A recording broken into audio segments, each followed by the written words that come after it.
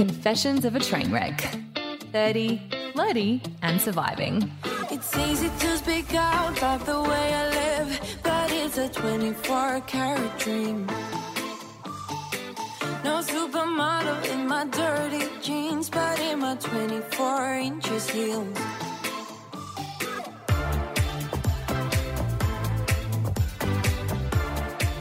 Hola Trainwrecks, TGIF, and welcome to your weekly bonus episode of what I truly hope is your favourite podcast, Confessions of a Trainwreck.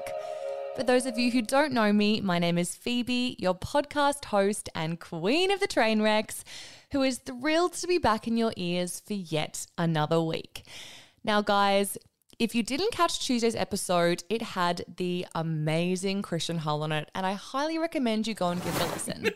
Also, I'm just going to quickly stand up. I'm still wearing my pajama pants.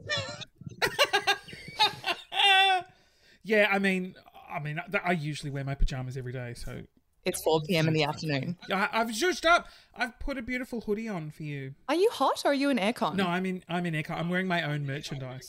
I love that. Absolute shameless plug. Can I buy that from the... It's called Need a Fuck. What's it called? Oh yeah, it's. Oh, and no, you always. can't buy it. We're sold out. What does it feel like to be an overachiever? It's pretty good. Now that is just a little 30-second preview of what you can expect from the episode. So if you haven't already listened, please, I urge you to go back and give it a listen now. Today, I wanted to give you a little bit of a quick update on where I'm currently sitting with Black Friday.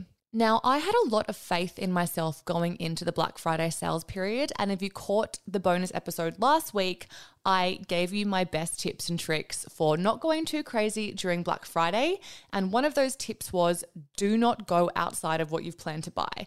And I did also admit that I'd only planned to have bought activewear in Black Friday. Well, things really took a turn, and I'm really, really ashamed to admit that, guys, I have literally spent thousands of dollars. Okay, I did not exceed $2,000. It's probably sitting literally closely to around $1,000. But I was just, I've been working really hard, and I just feel like I needed to celebrate all that hard work. So I actually ended up, in addition to purchasing some activewear, a dress from The Iconic, a pair of shoes, and I'm thinking about some Poppy Lisbon sunglasses, I actually bought a pair of Golden Goose sneakers, which is something that I have wanted for so long. I have been looking at this pair of sneakers for about 12 months now.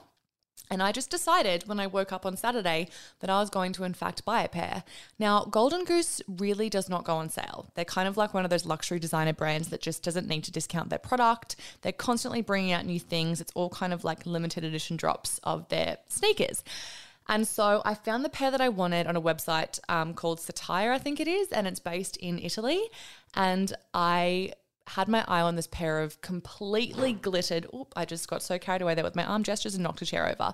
Completely enamored I became with this pair of rose gold glittered Golden Goose sneakers. And when I went onto Satire, they had one pair left in that particular style, and guess what size they were? Yeah, they were my size, a size 9, aka a size 40.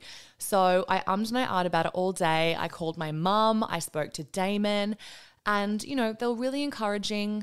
I did get free shipping and $10 off the sneakers. So technically I feel like it still would count as a Black Friday saving.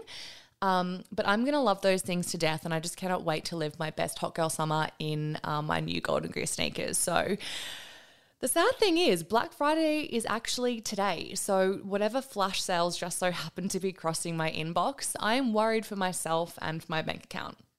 So with that said, happy Black Friday shopping. I hope that when I come to you next week, I don't have any more to tell you about purchases that I have made. One quick thing before I go, I have noticed that there hasn't been a review left on Apple Podcasts for a couple of months now. So I was wondering, does that mean that you're not liking the content, or are you liking the content?